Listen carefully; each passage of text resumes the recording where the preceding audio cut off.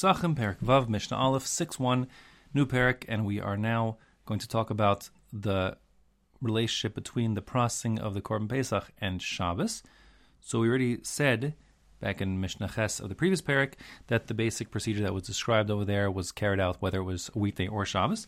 Our Mishnah will now elaborate further on precisely which parts of the Korban Pesach may be done on Shabbos. They're Doche Shabbos, they supersede Shabbos, and which parts not. The basis of the Korban Pesach superseding Shabbos in general is that the verse refers to the Korban Pesach as having to be done b'mo'ado. The pasuk says in Bamidbar, "V'yasu v'nei Yisrael es ha-Pesach b'mo'ado." They'll do it in its appointed time, and a similar word of b'mo'ado is used referring to the Korban Hatamid, the daily offering brought morning and afternoon, as the pasuk says, Tishmaru lahakriv li b'mo'ado. Be careful to offer it to me in its proper time. And the Gezerah Shava connects the two, that just the same way the daily offering, the Tamid, is offered every day and processed even on Shabbos as a regular weekday. So too, the Korban Pesach, which must be offered on the 14th of Nisan, has to be done even if it is a Shabbos. So the Mishnah is now itemizing the specific steps, and it says, Eilu devarim b'Pesach. The following items are steps in the processing of the offering of the Korban Pesach that are dochen es Shabbos, that supersede the halachas of Shabbos. First of all, shchitaso, the actual slaughtering of the animal. Don't forget that shchita is one of the filamentas malachas, so it would be Isser D'Oraisa to shecht an animal. Nevertheless, the Korban Pesach may be shechted on Shabbos. The zerikas damo, the application of the blood. According to Rashi, this is just part of the dragged along as part of the procedure, but wouldn't be aser medurabanan even, meaning it would be mutter to apply the blood. Others, however, learn that the application of the blood is something that would be aser medurabanan in as much as it resembles tikkun mana, like fixing something. Kind of the same way we have learned in previous Masechtas how you can't take your trumas amaisrus, the different tithes that come from agricultural produce, can't be removed on Shabbos because you're sort of fixing the food to make it edible. So too, the application of the blood is the matir, it's the event which renders permissible the consumption of the korban. And the truth is there are two players in the consumption of the korban. There's the consumption that Hashem does, as it were, with the haktara, the offering of the emurim, and there's the consumption that the Bailim, whoever own the korban, does, or the kohanim will do, and other korbanos, in the case of the korban Pesach.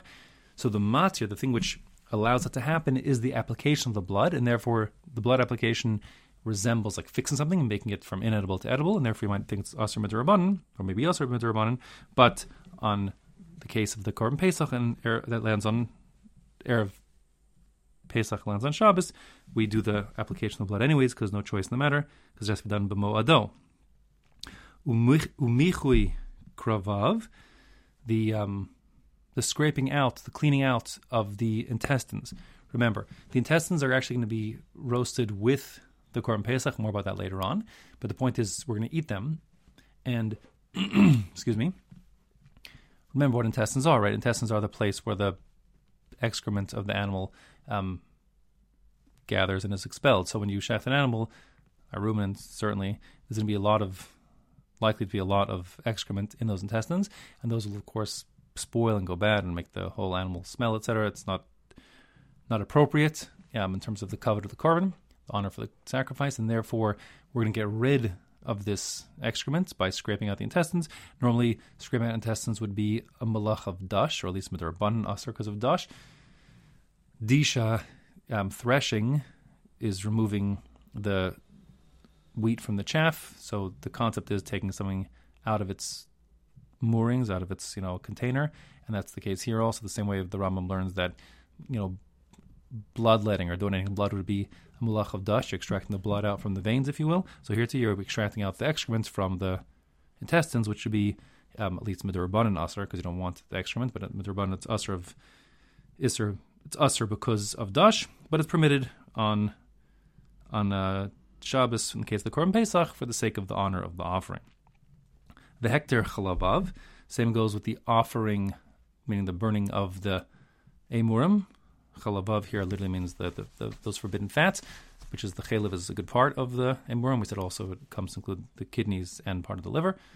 And and those are also included. Those must be burned on Shabbos. Now, the truth is, b'di'evid, if after the fact, if you offered those emurim after Shabbos, everything would still be okay after the fact. But l'charchila, ideally, one should offer them on the day that the animal is slaughtered, meaning on Shabbos in this case, and therefore we will be doing the haktara, the burning to make smoke of the innards, the sacrificial parts, on Shabbos, even though it would normally be usher because you can't cook things and burn things, etc. Aval, however, tzliyaso, the actual roasting of the Korban Pesach, which is a mitzvah to itself, but it certainly could be done after Shabbos, and doesn't need to be done on the 14th at all, that is forbidden. That would be considered like a told bishul of cooking. Can't do that on Shabbos. V'hadachas kravav, the rinsing out of the intestines. So it was the cleaning of the intestines has two parts. There's the mechanical kind of scraping or squeezing to get out most of the excrement, but then there will be some left on the inside of the walls of the intestines that has to be cleaned out properly. That requires like rinsing, like water rinsing, and that can be pushed off till after Shabbos because it's such a small amount and won't cause the smell outside of the animal and make it spoil. So therefore, hadachas kravav, the rinsing out to fully clean the intestines, einan dochen as the Shabbos, those meaning the hadacha as well as the cooking of the Korban Pesach, don't supersede Shabbos. Instead, they must be done on Motzi Shabbos afterwards. Now, we'll have a few things here which, according to the Bartanura, are asar midirabanan, and we're going to say they're also forbidden for the Pesach because they could have been done beforehand. The first is harkavaso, the bringing in of the animal on one's shoulders. So, according to Bartanura, this would be asar midirabanan. He isn't going on the fact that Jerusalem is probably a place you can't carry only asar midirabanan because perhaps doesn't hold that. And also there could be even, Rosh Hashanah, like a freeway, so to speak, right outside the walls of Jerusalem. But he focuses on the fact that there is a shita in the Tanaim that chai noses atzmo, a living creature carries its own weight in part because it shifts its weight as it's being born, and that being the case, the person who's carrying the animal isn't doing a whole malacha. He's doing part of the malacha. Part of the malacha is being done by the living creature, and therefore it becomes only an isser midirabanan, not a full isser d'oraisa. The truth is that the halacha is not like this. The halacha is we say chai noses atzmo, the living creature does help carry itself, but only if it's a human being who's conscious about shifting his weight to sort of help himself being carried. Whereas an animal, certainly not. An animal may actually make things much harder to carry by shifting its weight in the inconvenient way. Therefore, although lahalacha we don't say chai noses atzmo when it comes to animals, the Mishnah here and our Tana is saying that, at least according to the Bartanura, and because he wants to have an asar midirabanan, as you'll see why soon. Second of all, v'havasu mechutz l'tchum, bringing in the animal from beyond the tchum. We just learned Masechtas Erevin. You recall that you can't go beyond, let's say, 2,000 amos beyond your home on Shabbos. Carrying beyond that point would be asar. Although there is a shita Rabbi Akiva that it's isser d'oraisa, we're talking about isser d'rabbanan here. We're going that approach. So midirabanan, you can't bring animals from beyond 2,000 amos from home wherever they were. The Shabbos came in, or that's defined. So bringing that on Shabbos also is asar midirabanan. And finally, v'chatichas yabalto. A yabelet is a wart, and it's a mum. It's a blemish which renders a offering non-offerable. So if the Korban Pesach shows up and it has a yabelet on it, you can't bring it. To first remove the yabelet. Now, removing the yabelet on Shabbos would be asar because of the malach of gozes. Gozes, cutting a part off a living animal, like cutting one's hair, shearing a sheep, etc. Comes gozes. The pashtus is gozes has two guises. One guise is removal of the hair because you want the hair. One guise is like removing of the hair because you want to improve the pelt. So here would be taking a similar form of removing the yabelet, the wart, to improve the offering, the animal. So it shouldn't be a balmum, shouldn't have a blemish. That would be asar midoraisa. But the Bartanura understands here we're not talking about the doraisa version. We're talking about, let's say, if you use your fingernails to rip off the wart, so then you're only now in Durabanan territory because you're not using a scissors or scalpel, which would be the normal way to do it. It's only an abnormal way, and therefore it's Durabanan. But in all those cases, even though they're asr just midurabanan, you cannot do them on Shabbos to enable yourself to bring in Korban Pesach because you could have done them before Shabbos. And that's where the Mishnah says, Ein dochen es Shabbos, those kinds of things do not supersede the Hilchos Shabbos. You can't do them on Shabbos. even if it means you won't be able to bring your Korban Pesach.